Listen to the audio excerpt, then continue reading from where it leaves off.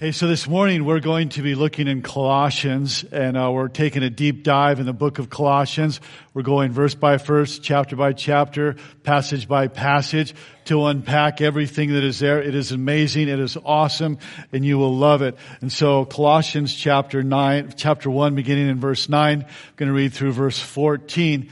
And Paul, this is a prison prayer that he writes from prison to these people in the small town of Colossae. Could have been Calamasa here. And so what we're going to talk about this morning is what God wants to do in you. If you're wondering about what, if you became a Christ follower, this is what God would want to do. If you're a veteran, this is what God wants to do in every one of us. We're going to unpack what God wants to do in each and every one of us. Colossians chapter 1, beginning in verse 9. So we have not stopped praying for you since we first heard of you. We ask God to give you complete knowledge of His will and to give you spiritual wisdom and understanding. Then the way you live will always honor and please the Lord, and your lives will produce every kind of good fruit. All the while, you will grow as you learn to know God better and better. We also pray that you'll be strengthened with all His glorious power so that you'll have the endurance and the patience that you need, and may you be filled with joy. Always thanking the Father, He's enabled you to share in the inheritance that belongs to His people who live in the light. For He has rescued us from the kingdom of darkness and transferred us into the kingdom of His dear Son, who purchased our freedom and forgave our sins. So, let me pray and then we'll jump in. Father, thank you for your word, for your living word. I pray that you would speak to us. I pray that the Spirit that breathed it would breathe it into our lives and we would hear your voice. In Jesus' name, amen. And so Paul writes to this church in Colossae from prison. So he's in this hellhole in prison there in Colossae. It's in Turkey today. And so what happens is he hears about the church there in Colossae. Now they were doing pretty good here, but basically what I'm doing this morning is I'm just repeating a prisoner's prayer for a church here. So he gets word from a guy named Epaphras there who comes to him from Colossae, goes to Rome, and he tells him, look, here's what's going on in the church. And it was so amazing when he heard that Paul said, every time I hear about you, I fall on my knees and I give thanks to God, the fruit, everything that's happening, it's absolutely amazing there.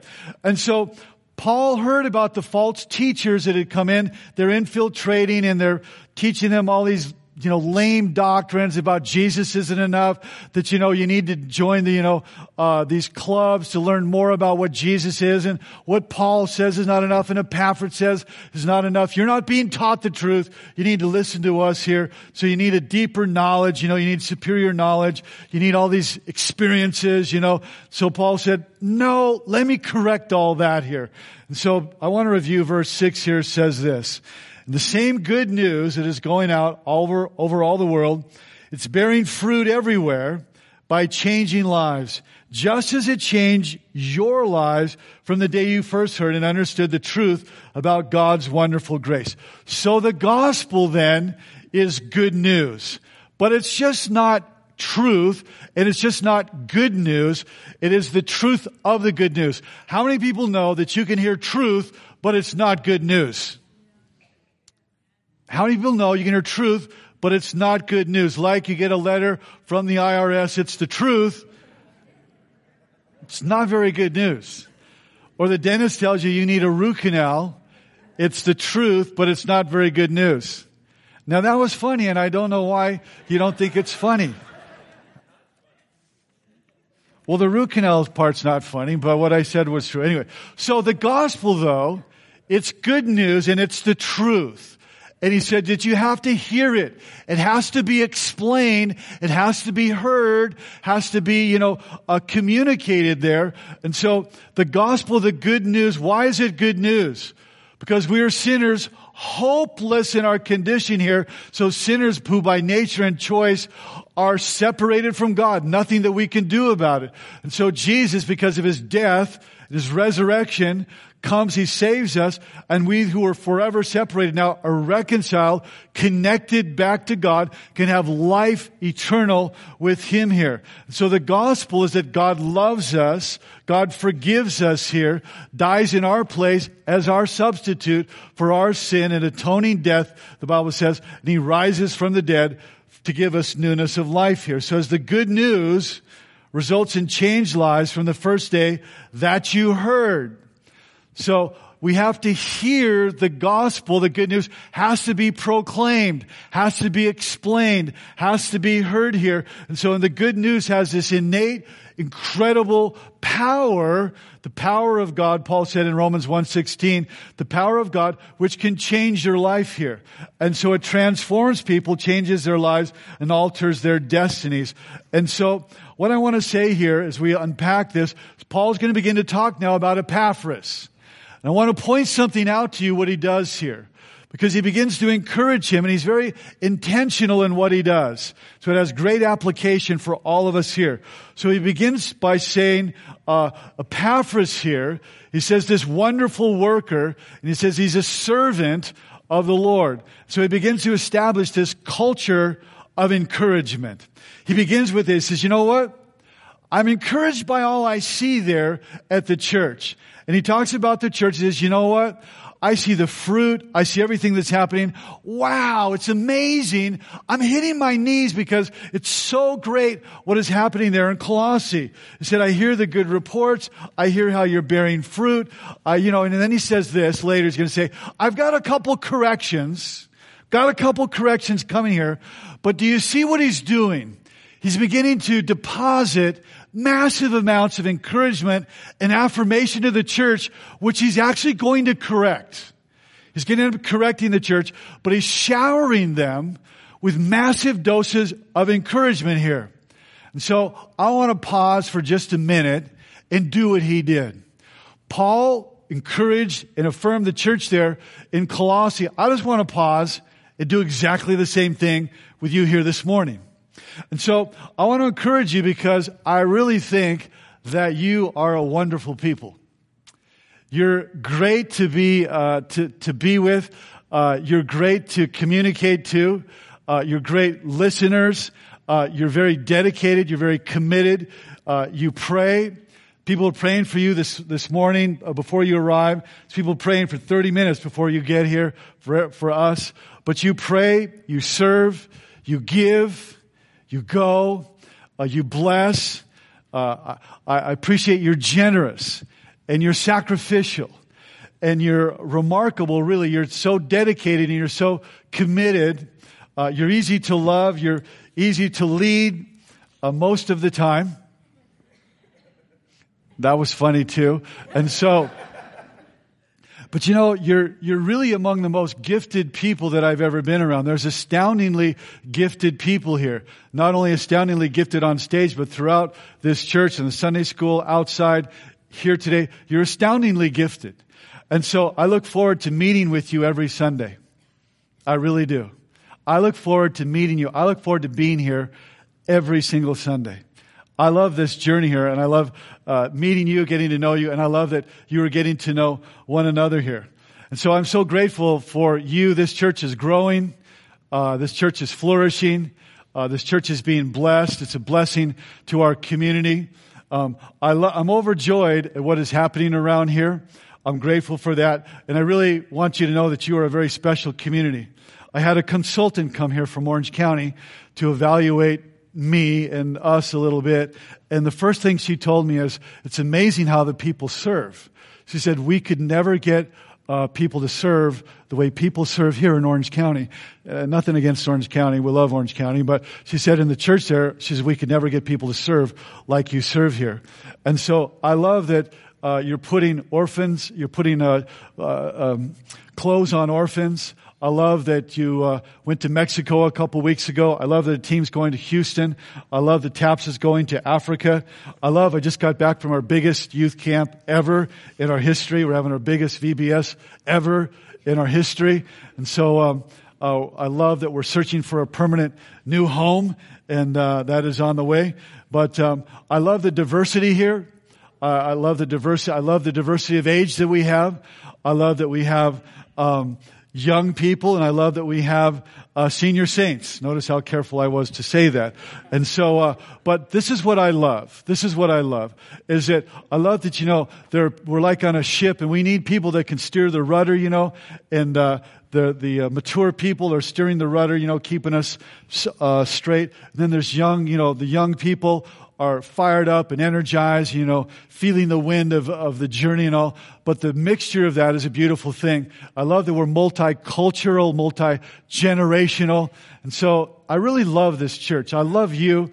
I love, you make it easy for me to love you. And so I mean this with all my heart.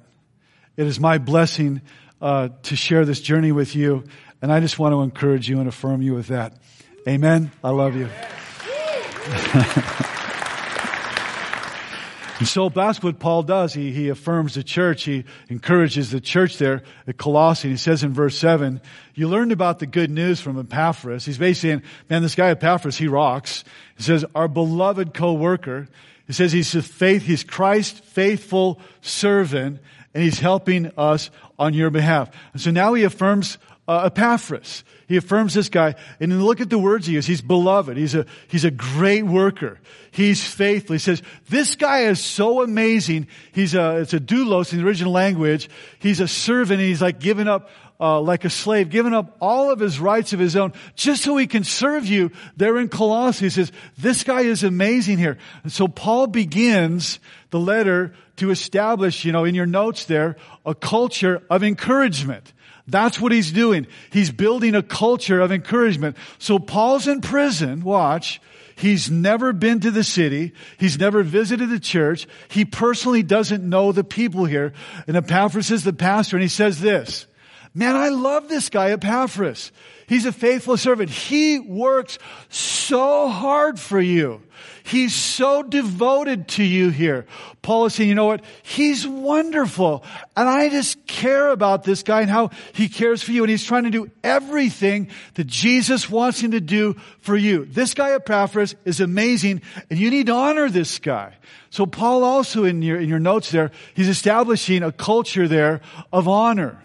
And I think this is so important for us because really, in America, I don't know if we realize this, but we live in a culture of dishonor. Did you know that? I mean, just look around, look at the news, look at how we treat people, look at how we treat older people. All around the world, other cultures, are different than that. Most cultures I've experienced in my lifetime around the world, there are cultures of honor. But see, in the church, in the kingdom, God really wants there to be a culture of honor where we honor one another, where husbands honor wives.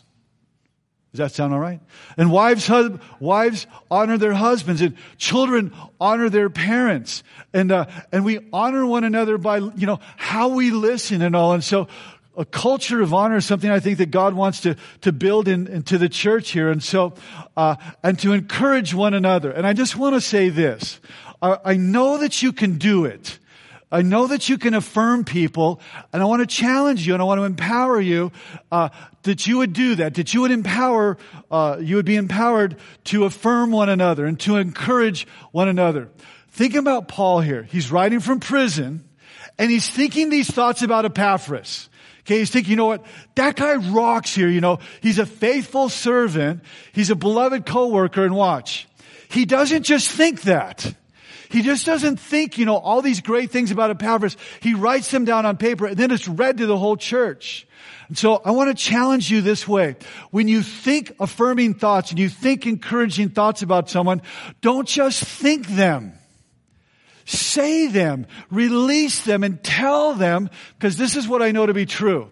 I've never met anyone that when you affirm them or when you encourage them, they say, had enough of that encouragement, had enough of that affirmation, just knock it off, will you? No, they don't do that. They appreciate that. They appreciate that. And so when you just stop, and it's so easy, all you have to do is do this. You just stop and you say, you know what? I just want to affirm you. Would you mind? And you can even ask, do you mind if I affirmed you? Do you mind if I affirm you? Cameron, come on up here. I'm going to affirm Cameron right now. Right off the top of my head, I'm going to affirm Cameron. Put your hands together, and I'll show you. Watch. Coming up here. So this is completely extemporaneous, but Cameron, I want to affirm you. And this is what I want to affirm about you. I know you're a great husband. Thank you. You know why I know? Why? I can see it in your wife. She's happy, she's well cared for, and she loves you. And so I know you're a great husband. And another thing I know about you is you're a great provider.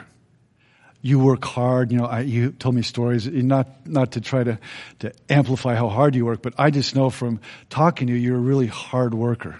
And so I appreciate about that. I appreciate that you're a man of faith. I just want to affirm that. You've got a heart for God, and you're a part of the worship team and everything.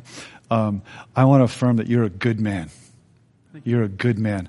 When I see you, had you over the house last week, and just your being there with the group, I said, this guy here, Cameron, he's a good man.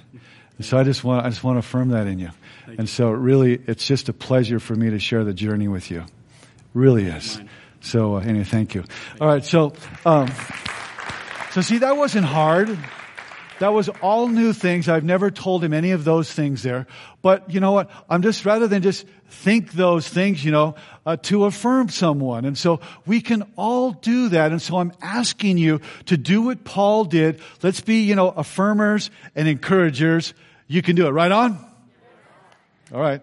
I'm holding you to that. And so Paul says here, says, man, this guy works hard. He's devoted. He cares.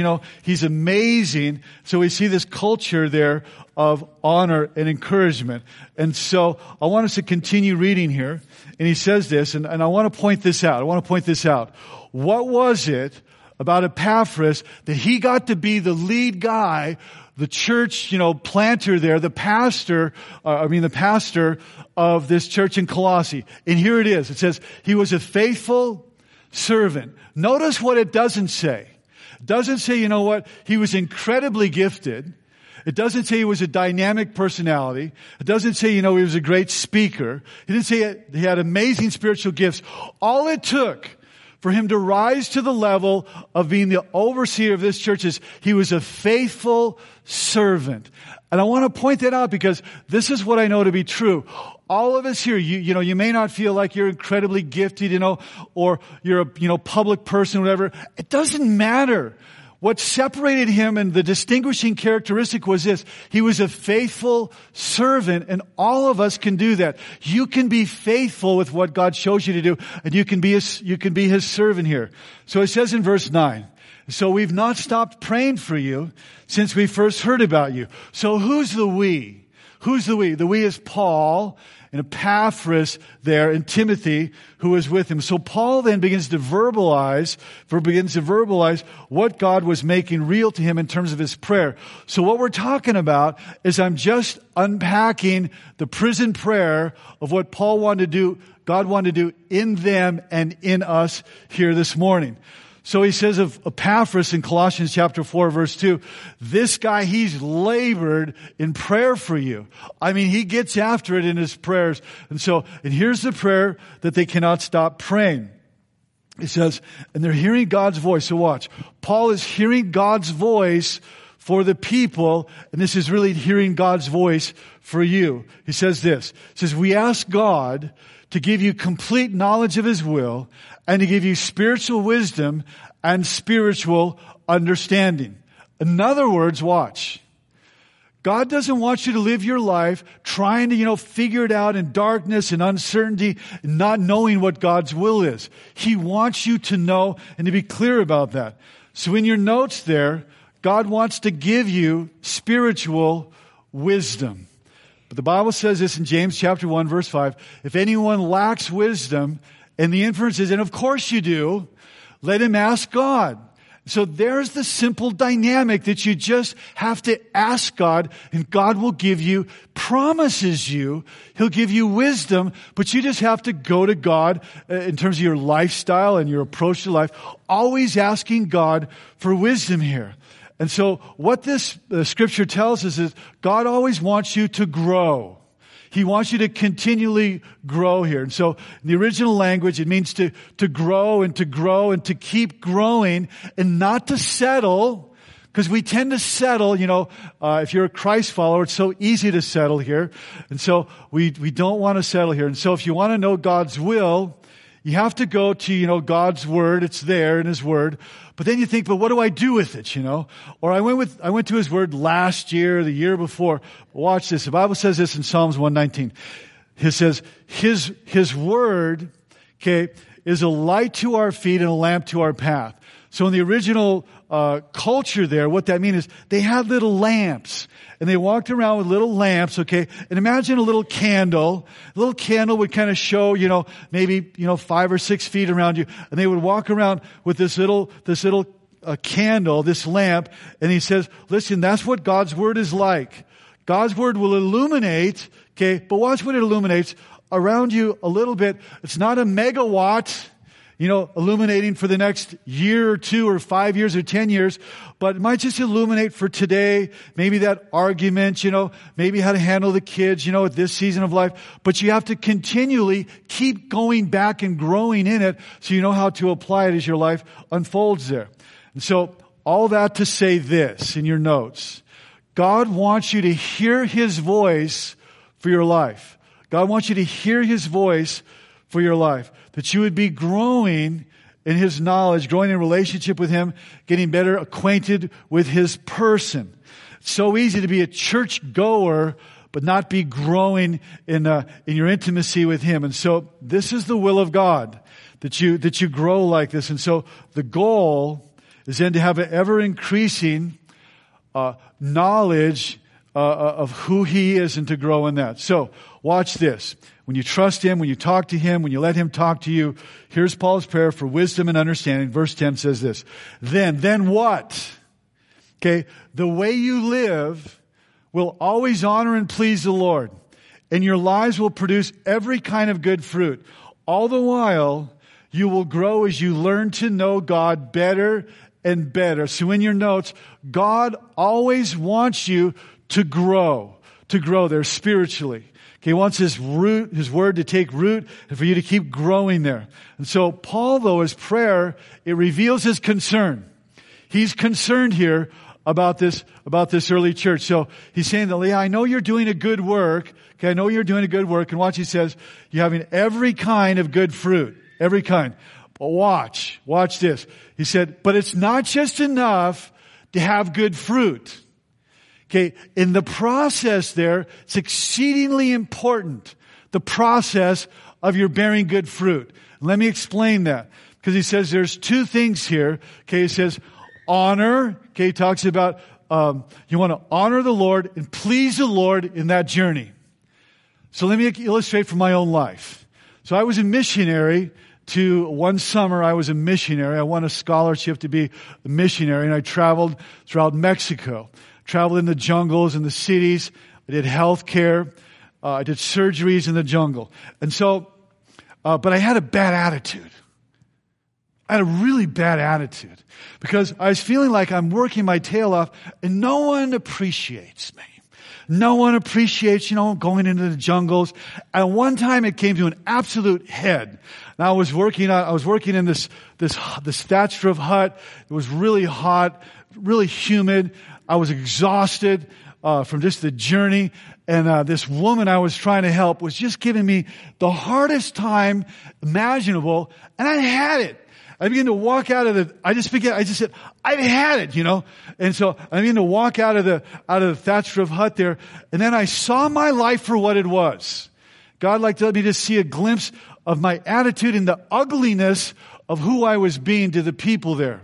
And so, and at that moment, I just stopped outside the hut and I said, God, I'm sorry, and I was just broken by what I just saw how I was being. So if you didn't know me though, and you heard about Rod Collins, he's down there in Mexico and he's serving the people in the jungles and look at all the things, and you'd have thought, wow, look at the good fruit.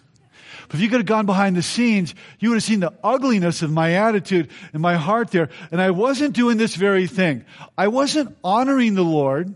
And really, I wasn't pleasing the Lord at all. I was displeasing the Lord and how the fruit that was coming out of my life. So we really need to check our hearts. Are we honoring God in the journey there? Whatever we're doing, whatever, fruitful endeavors you're involved in, are you honoring Him and are you pleasing Him? Because you know what? We want to, if you have children, you recognize this. They want to please you, right? Like we're God's children, and so we want to please Him. We don't want to, as a parent, this is how it was with my kids anyways. They'd played soccer, and so, to differing degrees though, they would do this. If they made a play, they'd always look back, and they'd look at me to see, and sometimes they would ever say, Dad, on the sidelines, Dad, did you see that? I hit it with my left foot, hey, yeah, I saw that, because they didn't want to see my frown. They wanted to see my smile. And so what Paul is saying is look, you want to live your life in a way that you're bringing a smile to God and not a frown to Him. And so you want to live a life to please Him there. And so that's what Paul impacts for the church of Colossae. So here's how I see it.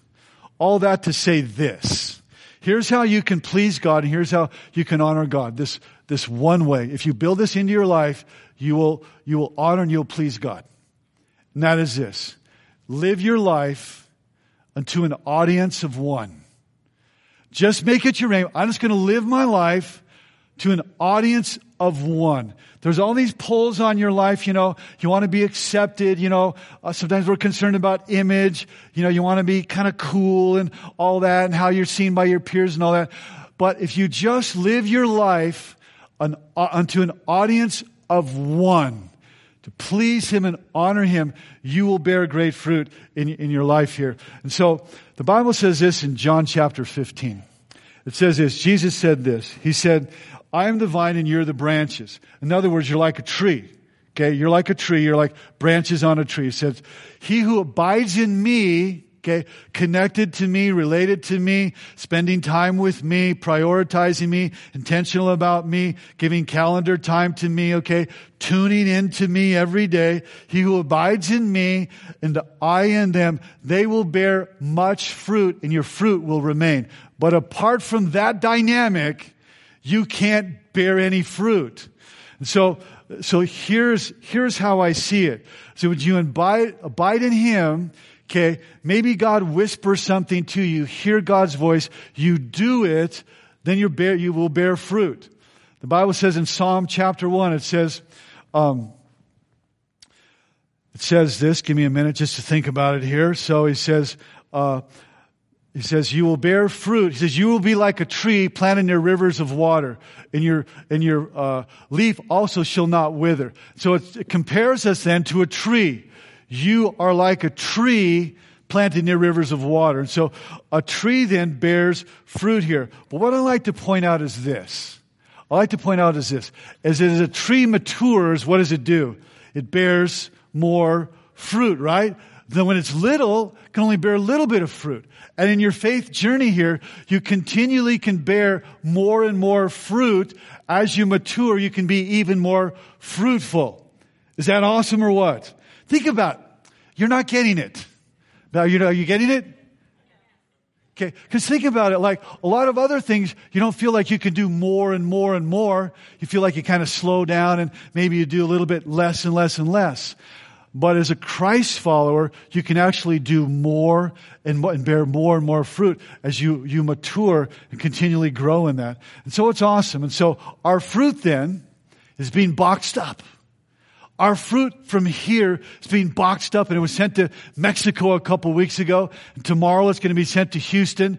And next week, we're going to package up Taps and send him, to Zimbabwe. So 21 students a week, we're boxing up fruit to them. So you're continually just bearing fruit. So this is what God wants to do. And continuing, it says, and you will grow as you learn to know God better and better.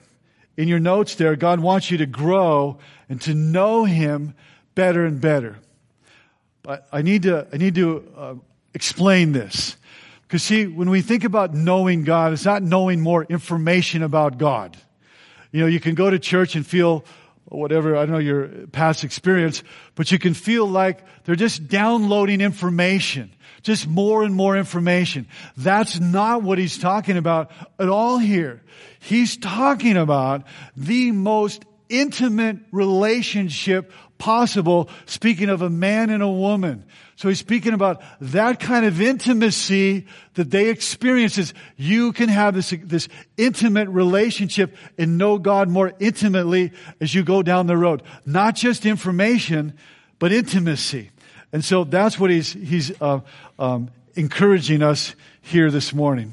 And then it says in verse 11, I'm sorry, I forgot to point this out. So the Apostle Paul, after having been starting the church there in Philippi, and then he writes to them 30 years later after he'd been following Christ.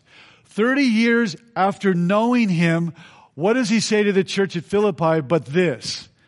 After 30 years, that I might know him and the power of his resurrection and the fellowship of his suffering, being made conformable unto his death.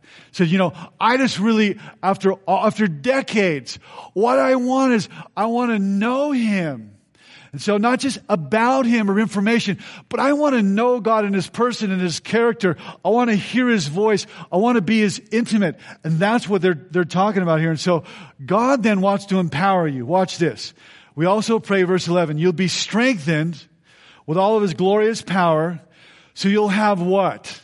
You'll have endurance and patience. Now, why would he say that? I want to be empowered where's the razzmatazz, so I can be patient. Not like, that's it. And endurance, okay. Thought there might be more than that. But think about it. To be patient, it means to have a long fuse.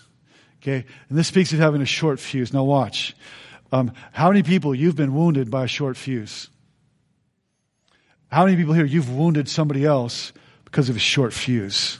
And you don't have the power to do anything about it. And maybe you've struggled, and because of maybe your impatience and your short fuse has wounded, your children, has wounded your wife, has wounded your friends, has wounded, your employees, your employers because of a short fuse. Says, you know what? You need God's power so you can have a long fuse. See, that's a work of God's grace transforming you on the inside. And then he says this too. He says, you know what? You need God's power for another thing. And that is, you need God's power so you can endure, so you can hold up. How many people in the room here this morning, you face things, this week or this month or this year, that if reality, truth be known, it's overwhelming to you. And you need some strength that you could endure that. Well, the scriptures mean this. It means when it says that you can endure, it means you have the strength literally to bear up under the load. The load of your life. The load of raising your kids, the load of going off to college, the load of providing, the load of the totality of your life to bear up under that weight. It says God will empower you so that you can do that. Isn't that awesome that God would do that? He gives you patience that you don't have the short fuse that's wounding people, but you'd have a long fuse, and He gives you the power to bear up under the weight of your responsibility. It's awesome. And so that's what God will do here as He gives you power. And so verse 12, it says, always thanking the Father, and He's enabled you to share in the inheritance that belongs to His people who live in the light. So how many people you like the word inheritance? When you just hear that, you like that word. You like that word? I like that word. I've never got an inheritance, but I never will, but I just like that word. I like to experience that word. But what he's talking about here is not an earthly inheritance. He's talking about those that are live in the kingdom of God here, and it awaits all of God's people.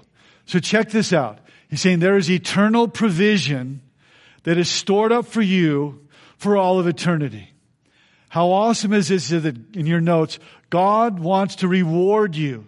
He wants to reward you, but how does He want to do that? He wants to reward you for all eternity, for your generosity, for your words spoken, for what you've done, to give you an eternal reward. An inheritance awaits the children of God here. And the eternal inheritance is coming. It is coming here, and it changes. It really changes how you live. Think about that. Knowing that an inheritance is awaiting you, an eternal that'll go on, the Bible says, aeonios prosonios, forever and ever and ever. That awaits you. It changes the way that you live your life. It changes your disposition.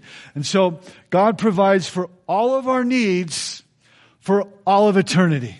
And so a kingdom of life and peace and forever, where God provides for all of our needs in abundance for all of eternity. In verse 13, for He has rescued us from the kingdom of darkness and transferred us into the kingdom of His dear Son. And so He's transferred us from one kingdom to another. He says the kingdom of darkness to the kingdom of light.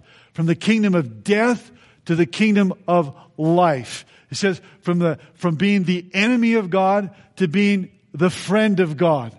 From being under condemnation to salvation. This is what He's done to you. He's just so we live as a people that Christ follows. You're blessed, and He says in verse 14, who's purchased our freedom and forgave our sins.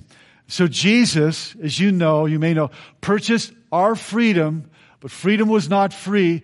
Purchased our freedom on the cross, and so you experience this. And what does it do to you? What does it do when you experience this freedom? What does it look like? How does it come to expression? Here's what it looks like. Okay, all the condemnation on your life there, okay, that's like lifted off of you.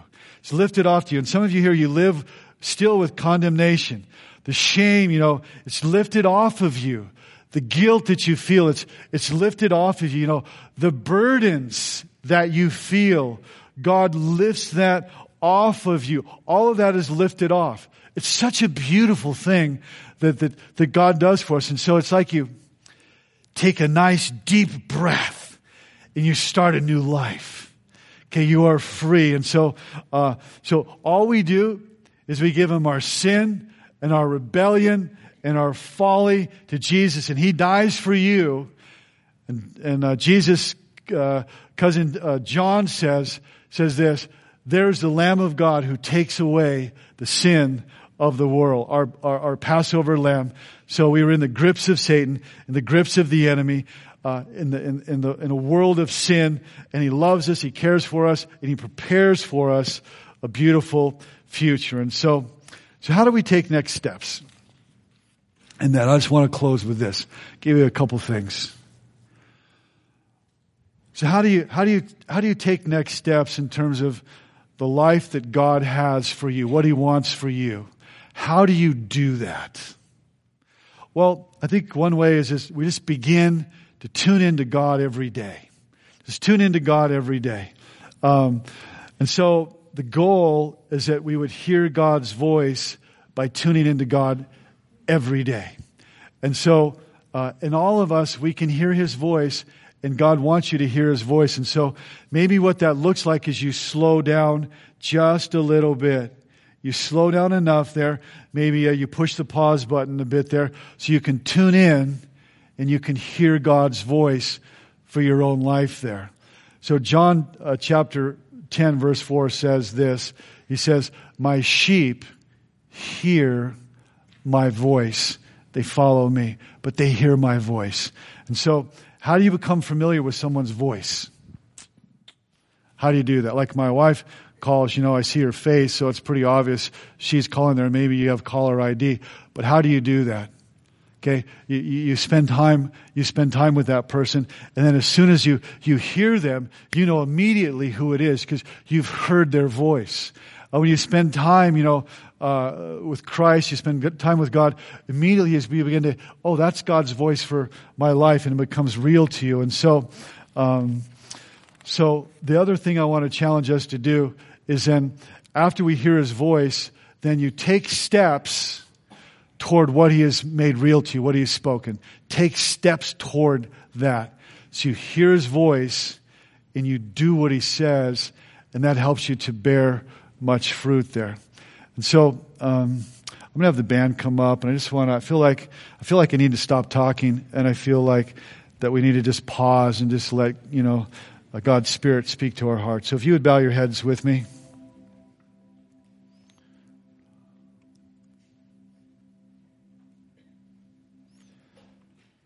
And so, Father, I pray that we would hear Your voice for our lives, that we would just listen. And maybe this morning there was one point of the message or passage or something that was said or read, and we felt that this was for me. And I pray, God, that You would speak to us now. I feel like my job is simply to lead people to You and for You to do the talking. And I pray that You'd breathe life and purpose inside of us. I pray that we would see our lives as You see us. Father, I pray for some of us, maybe it's a new relationship with You, a new relationship with God, a new relationship maybe with church, but that we would hear God saying it's time to take a step. It's time to take a step. For some of us, Lord, may we just surrender. For others, may we give our life to You. If that's you, right where you're seated, and just say, I'm ready. I'm ready to become His child and His follower. And right where you're seated, you can give Jesus control of your life and pray a simple prayer. Thank You, Jesus, for going to the cross. Today I receive forgiveness. I ask You to forgive me. I believe You were buried, You died, You rose again, and I surrender my life to You. Oh, Lord, we thank You that You seek us, that You served us, that You save us. I pray there would be a sense of urgency for us to engage You more intimately in the journey. In Jesus' name, amen.